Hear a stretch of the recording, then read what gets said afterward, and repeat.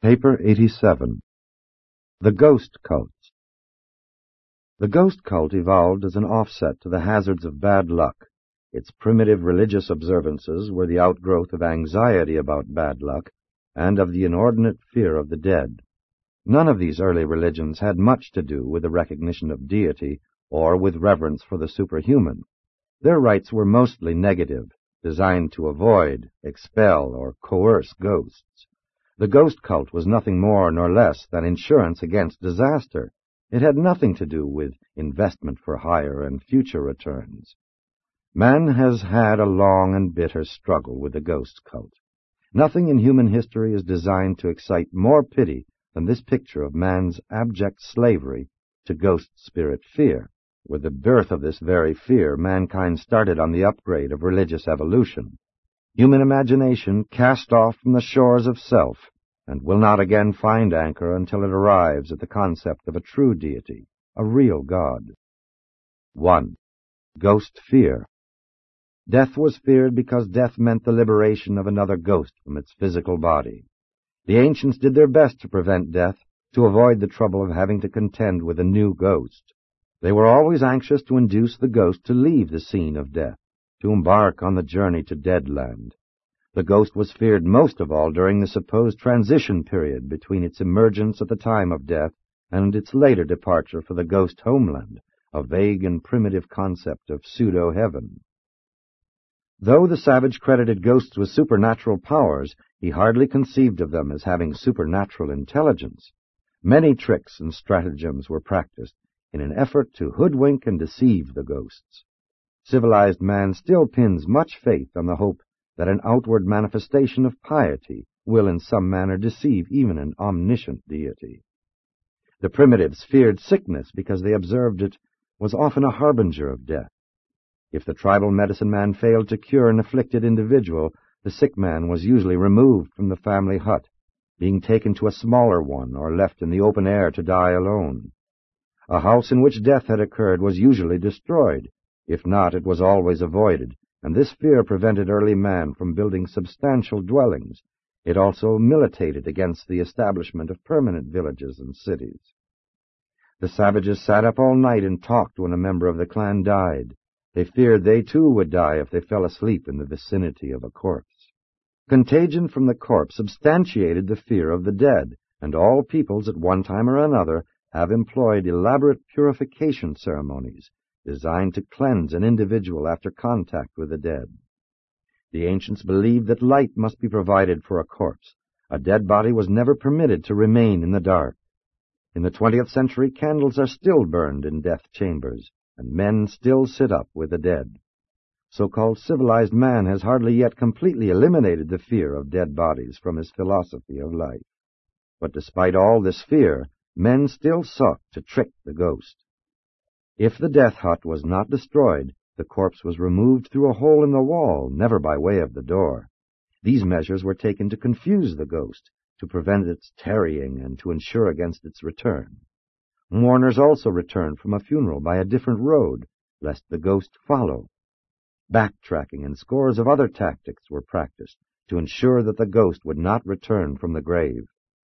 The sexes often exchanged clothes in order to deceive the ghost. Mourning costumes were designed to disguise survivors, later on to show respect for the dead, and thus appease the ghost. 2. Ghost placation. In religion, the negative program of ghost placation long preceded the positive program of spirit coercion and supplication. The first acts of human worship were phenomena of defense, not reverence. Modern man deems it wise to insure against fire, so the savage thought it the better part of wisdom to provide insurance against ghost bad luck. The effort to secure this protection constituted the techniques and rituals of the ghost cult. It was once thought that the great desire of a ghost was to be quickly laid so that it might proceed undisturbed to Deadland. Any error of commission or omission in the acts of the living in the ritual of laying the ghost was sure to delay its progress to Ghostland. This was believed to be displeasing to the ghost, and an angered ghost was supposed to be a source of calamity, misfortune, and unhappiness. The funeral service originated in man's effort to induce the ghost soul to depart for its future home, and the funeral sermon was originally designed to instruct the new ghost how to get there. It was the custom to provide food and clothes for the ghost's journey, these articles being placed in or near the grave. The savage believed that it required from 3 days to a year to lay the ghost, to get it away from the vicinity of the grave. The Eskimos still believe that the soul stays with the body 3 days. Silence or mourning was observed after a death, so that the ghost would not be attracted back home. Self-torture, wounds, was a common form of mourning. Many advanced teachers tried to stop this, but they failed. Fasting and other forms of self-denial were thought to be pleasing to the ghosts, who took pleasure in the discomfort of the living during the transition period of lurking about before their actual departure for Deadland. Long and frequent periods of mourning inactivity were one of the great obstacles to civilization's advancement. Weeks and even months of each year were literally wasted in this non-productive and useless mourning. The fact that professional mourners were hired for funeral occasions indicates that mourning was a ritual, not an evidence of sorrow. Moderns may mourn the dead out of respect and because of bereavement, but the ancients did this because of fear. The names of the dead were never spoken. In fact, they were often banished from the language. These names became taboo, and in this way the languages were constantly impoverished. This eventually produced a multiplication of symbolic speech and figurative expression, such as the name or day one never mentions. The ancients were so anxious to get rid of a ghost that they offered it everything which might have been desired during life. Ghosts wanted wives and servants. A well-to-do savage expected that at least one slave wife would be buried alive at his death. It later became the custom for a widow to commit suicide on her husband's grave. When a child died, the mother, aunt, or grandmother was often strangled in order that an adult ghost might accompany and care for the child ghost. And those who thus gave up their lives usually did so willingly. Indeed, had they lived in violation of custom, their fear of ghost wrath would have denuded life of such few pleasures as the primitives enjoyed. It was customary to dispatch a large number of subjects to accompany a dead chief. Slaves were killed when their master died, that they might serve him in Ghostland. The Borneans still provide a courier companion. A slave is speared to death to make the ghost journey with his deceased master. Ghosts of murdered persons were believed to be delighted to have the ghosts of their murderers as slaves. This notion motivated men to head-hunting. Ghosts supposedly enjoyed the smell of food. Food offerings at funeral feasts were once universal.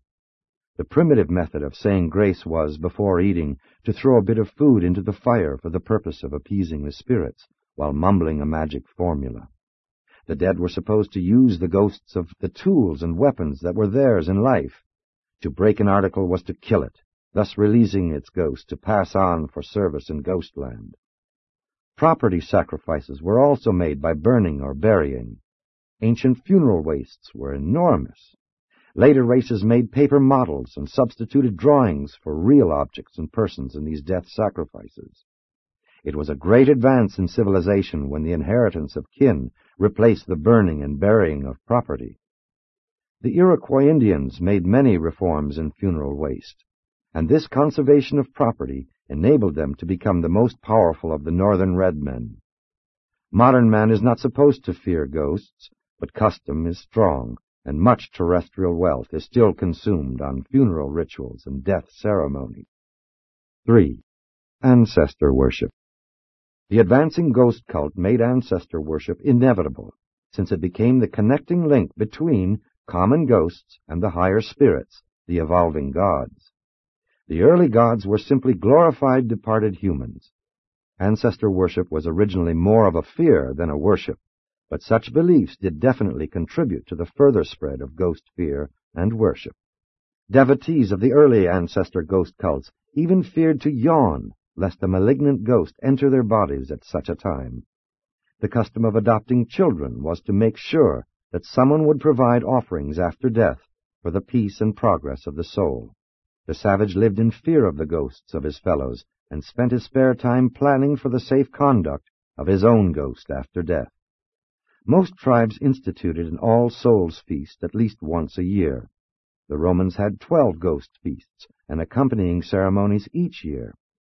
Half the days of the year were dedicated to some sort of ceremony associated with these ancient cults. One Roman emperor tried to reform these practices by reducing the number of feast days to 135 a year. The ghost cult was in continuous evolution, as ghosts were envisioned as passing from the incomplete to the higher phase of existence. So did the cult eventually progress to the worship of spirits and even gods. But regardless of varying beliefs in more advanced spirits, all tribes and races once believed in ghosts. 4. Good and bad spirit ghosts. Ghost fear was the fountainhead of all world religion, and for ages many tribes clung to the old belief in one class of ghosts. They taught that man had good luck when the ghost was pleased, bad luck when he was angered. As the cult of ghost fear expanded, there came about the recognition of higher types of spirits, spirits not definitely identifiable with any individual human. They were graduate or glorified ghosts who had progressed beyond the domain of ghostland to the higher realms of spiritland. The notion of two kinds of spirit ghosts made slow but sure progress throughout the world. This new dual spiritism did not have to spread from tribe to tribe. It sprang up independently all over the world. In influencing the expanding evolutionary mind, the power of an idea lies not in its reality or reasonableness, but rather in its vividness and the universality of its ready and simple application. Still later, the imagination of man envisioned the concept of both good and bad supernatural agencies. Some ghosts never evolved to the level of good spirits.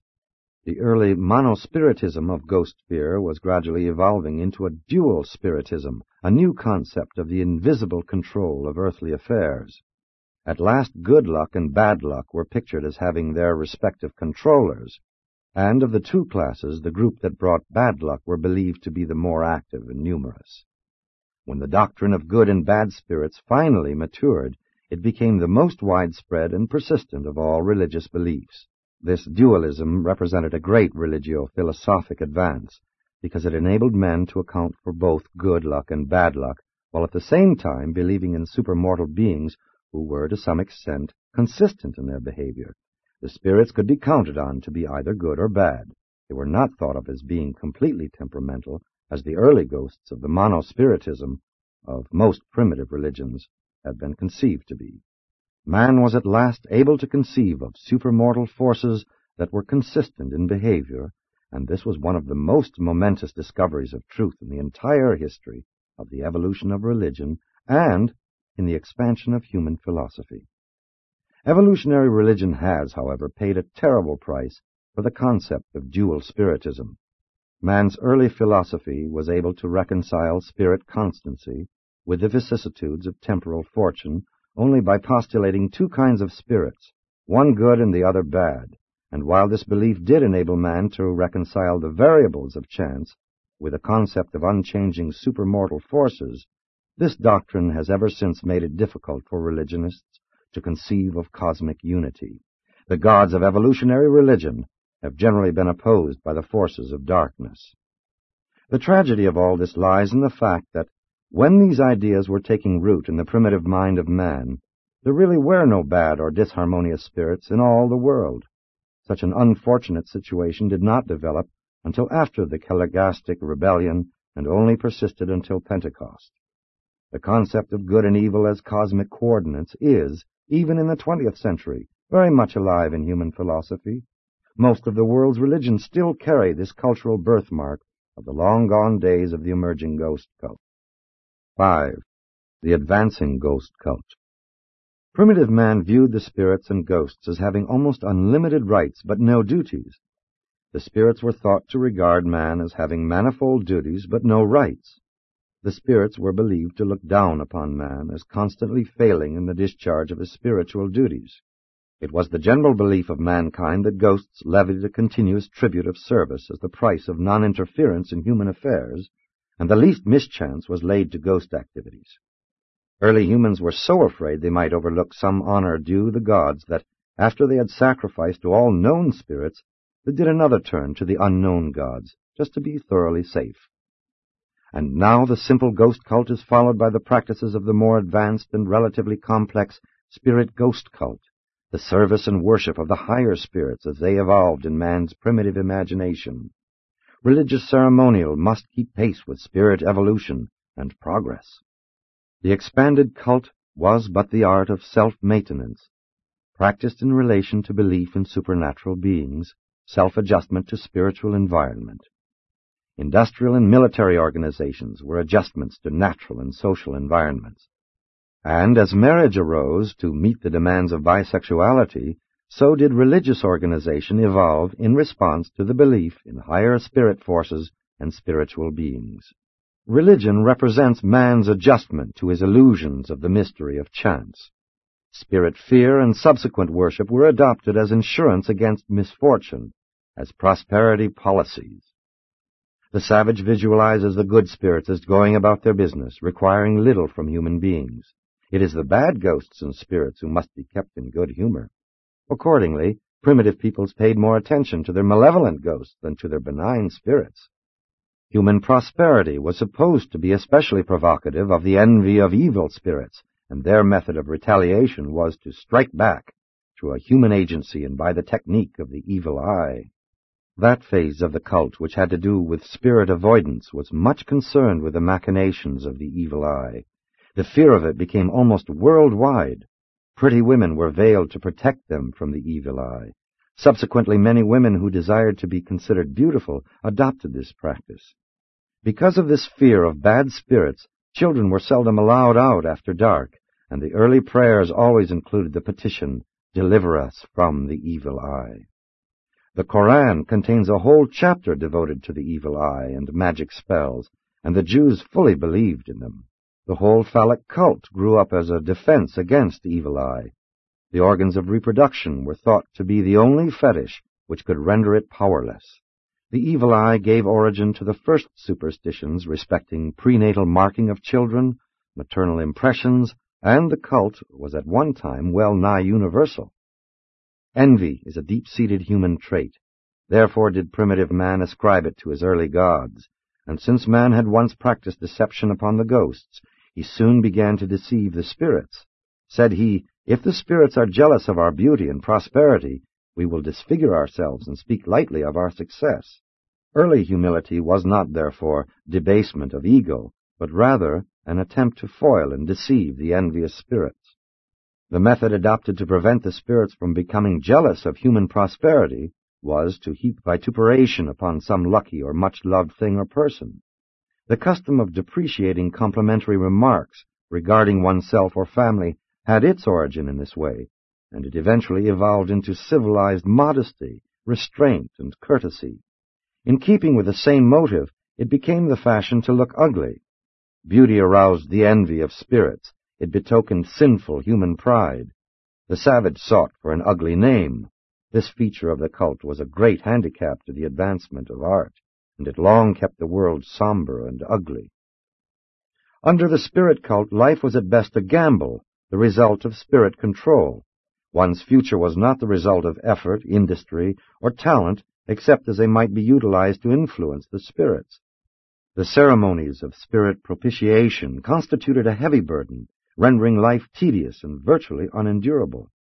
From age to age and from generation to generation, race after race has sought to improve this super-ghost doctrine, but no generation has ever yet dared to wholly reject it. The intention and will of the spirits were studied by means of omens, oracles, and signs, and these spirit messages were interpreted by divination, soothsaying, magic, ordeals, and astrology. The whole cult was a scheme designed to placate, satisfy, and buy off the spirits through this disguised bribery, and thus there grew up a new and expanded world philosophy consisting in 1. Duty, those things which must be done to keep the spirits favorably disposed, at least neutral. 2. Right, the correct conduct and ceremonies designed to win the spirits actively to one's interests. 3. Truth, the correct understanding of and attitude toward spirits, and hence toward life and death. It was not merely out of curiosity that the ancients sought to know the future. They wanted to dodge ill luck. Divination was simply an attempt to avoid trouble. During these times, dreams were regarded as prophetic, while everything out of the ordinary was considered an omen. And even today, the civilized races are cursed with the belief in signs, tokens, and other superstitious remnants of the advancing ghost cult of old. Slow, very slow is man to abandon those methods, whereby he so gradually and painfully ascended the evolutionary scale of life. 6. Coercion and exorcism. When men believed in ghosts only, religious ritual was more personal, less organized. But the recognition of higher spirits necessitated the employment of higher spiritual methods in dealing with them. This attempt to improve upon and to elaborate the technique of spirit propitiation led directly to the creation of defenses against the spirits. Man felt helpless indeed before the uncontrollable forces operating in terrestrial life, and his feeling of inferiority drove him to attempt to find some compensating adjustment, some technique for evening the odds in the one-sided struggle of man versus the cosmos. In the early days of the cult, man's efforts to influence ghost action were confined to propitiation, attempts by bribery to buy off ill luck. As the evolution of the ghost cult progressed to the concept of good as well as bad spirits, these ceremonies turned toward attempts of a more positive nature, efforts to win good luck. Man's religion no longer was completely negativistic, nor did he stop with the effort to win good luck. He shortly began to devise schemes whereby he could compel spirit cooperation. No longer does the religionist stand defenseless before the unceasing demands of the spirit phantasms of his own devising. The savage is beginning to invent weapons wherewith he may coerce spirit action and compel spirit assistance. Man's first efforts at defense were directed against the ghosts. As the ages passed, the living began to devise methods of resisting the dead. Many techniques were developed for frightening ghosts and driving them away, among which may be cited the following. 1. Cutting off the head and tying up the body in the grave. 2. Stoning the death house. 3. Castration or breaking the legs of the corpse. 4. Burying under stones, one origin of the modern tombstone. 5. Cremation, a later-day invention to prevent ghost trouble. 6. Casting the body into the sea. 7. Exposure of the body to be eaten by wild animals. Ghosts were supposed to be disturbed and frightened by noise. Shouting, bells, and drums drove them away from the living, and these ancient methods are still in vogue at wakes for the dead. Foul-smelling concoctions were utilized to banish unwelcome spirits. Hideous images of the spirits were constructed so that they would flee in haste when they beheld themselves. It was believed that dogs could detect the approach of ghosts, and that they gave warning by howling, that cocks would crow when they were near. The use of a cock as a weather vane is in perpetuation of this superstition.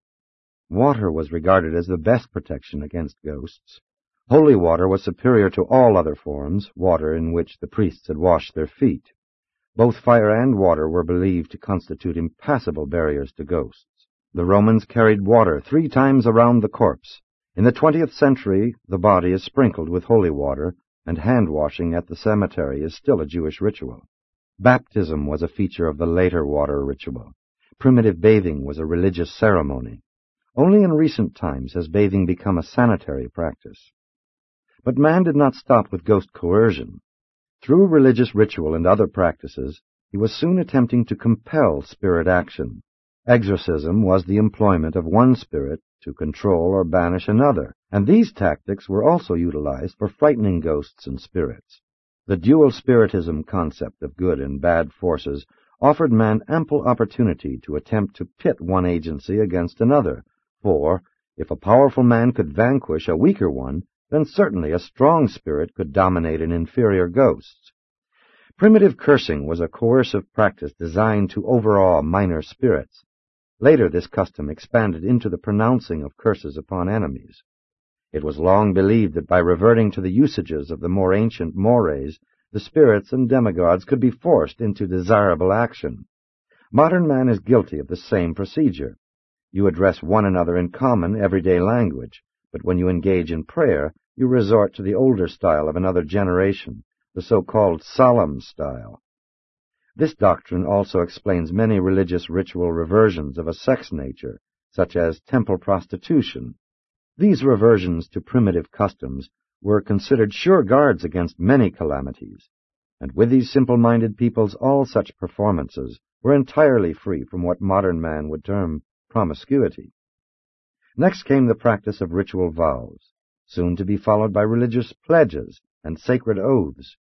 Most of these oaths were accompanied by self-torture and self-mutilation, later on by fasting and prayer. Self-denial was subsequently looked upon as being a sure coercive. This was especially true in the matter of sex suppression, and so primitive man early developed a decided austerity in his religious practices, a belief in the efficacy of self-torture and self-denial as rituals capable of coercing the unwilling spirits to react favorably toward all such suffering and deprivation. Modern man no longer attempts openly to coerce the spirits, though he still evinces a disposition to bargain with deity. And he still swears, knocks on wood, crosses his fingers, and follows expectoration with some trite phrase. Once it was a magical formula. 7. Nature of cultism. The cult type of social organization persisted because it provided a symbolism for the preservation and stimulation of moral sentiments and religious loyalties. The cult grew out of the traditions of old families and was perpetuated as an established institution. All families have a cult of some sort. Every inspiring ideal grasps for some perpetuating symbolism, seeks some technique for cultural manifestation, which will ensure survival and augment realization, and the cult achieves this end by fostering and gratifying emotion. From the dawn of civilization, every appealing movement in social culture or religious advancement has developed a ritual, a symbolic ceremonial. The more this ritual has been an unconscious growth, the stronger it has gripped its devotees. The cult preserves sentiment and satisfied emotion, but it has always been the greatest obstacle to social reconstruction and spiritual progress. Notwithstanding that the cult has always retarded social progress, it is regrettable that so many modern believers in moral standards and spiritual ideals have no adequate symbolism, no cult of mutual support, nothing to belong to. But a religious cult cannot be manufactured. It must grow, and those of no two groups will be identical unless their rituals are arbitrarily standardized by authority. The early Christian cult was the most effective, appealing, and enduring of any ritual ever conceived or devised, but much of its value has been destroyed in a scientific age by the destruction of so many of its original underlying tenets. The Christian cult has been devitalized by the loss of many fundamental ideas. In the past, truth has grown rapidly and expanded freely when the cult has been elastic, the symbolism expansile. Abundant truth and an adjustable cult have favored rapidity of social progression. A meaningless cult vitiates religion when it attempts to supplant philosophy and to enslave reason. A genuine cult grows. Regardless of the drawbacks and handicaps, every new revelation of truth has given rise to a new cult, and even the restatement of the religion of Jesus must develop a new and appropriate symbolism. Modern man must find some adequate symbolism for his new and expanding ideas, ideals, and loyalties. This enhanced symbol must arise out of religious living, spiritual experience. And this higher symbolism of a higher civilization must be predicated on the concept of the fatherhood of God, and be pregnant with a mighty ideal of the brotherhood of man. The old cults were too egocentric. The new must be the outgrowth of applied love. The new cult must, like the old, foster sentiment, satisfy emotion, and promote loyalty. But it must do more. It must facilitate spiritual progress, enhance cosmic meanings, augment moral values, encourage social development, and stimulate a high type of personal religious living. The new cult must provide supreme goals of living which are both temporal and eternal, social and spiritual. No cult can endure and contribute to the progress of social civilization and individual spiritual attainment unless it is based on the biologic, sociologic, and religious significance of the home. A surviving cult must symbolize that which is permanent in the presence of unceasing change. It must glorify that which unifies the stream of ever-changing social metamorphosis. It must recognize true meanings, exalt beautiful relations, and glorify the good values of real nobility. But the great difficulty of finding a new and satisfying symbolism is because modern men as a group adhere to the scientific attitude, eschew superstition, and abhor ignorance, while as individuals they all crave mystery and venerate the unknown. No cult can survive unless it embodies some masterful mystery and conceals some worthful unattainable. Again, the new symbolism must not only be significant for the group, but also meaningful to the individual. The forms of any serviceable symbolism must be those which the individual can carry out on his own initiative, and which he can also enjoy with his fellows. If the new cult could only be dynamic instead of static, it might really contribute something worthwhile to the progress of mankind, both temporal and spiritual. But a cult, a symbolism of rituals, slogans, or goals, will not function if it is too complex, and there must be the demand for devotion, the response of loyalty. Every effective religion unerringly develops a worthy symbolism, and its devotees would do well to prevent the crystallization of such a ritual into cramping, deforming, and stifling stereotype ceremonials, which can only handicap and retard all social, moral, and spiritual progress. No cult can survive if it retards moral growth and fails to foster spiritual progress. The cult is the skeletal structure around which grows the living and dynamic body of personal spiritual experience. True religion. Presented by A Brilliant Evening Star of Nebadon.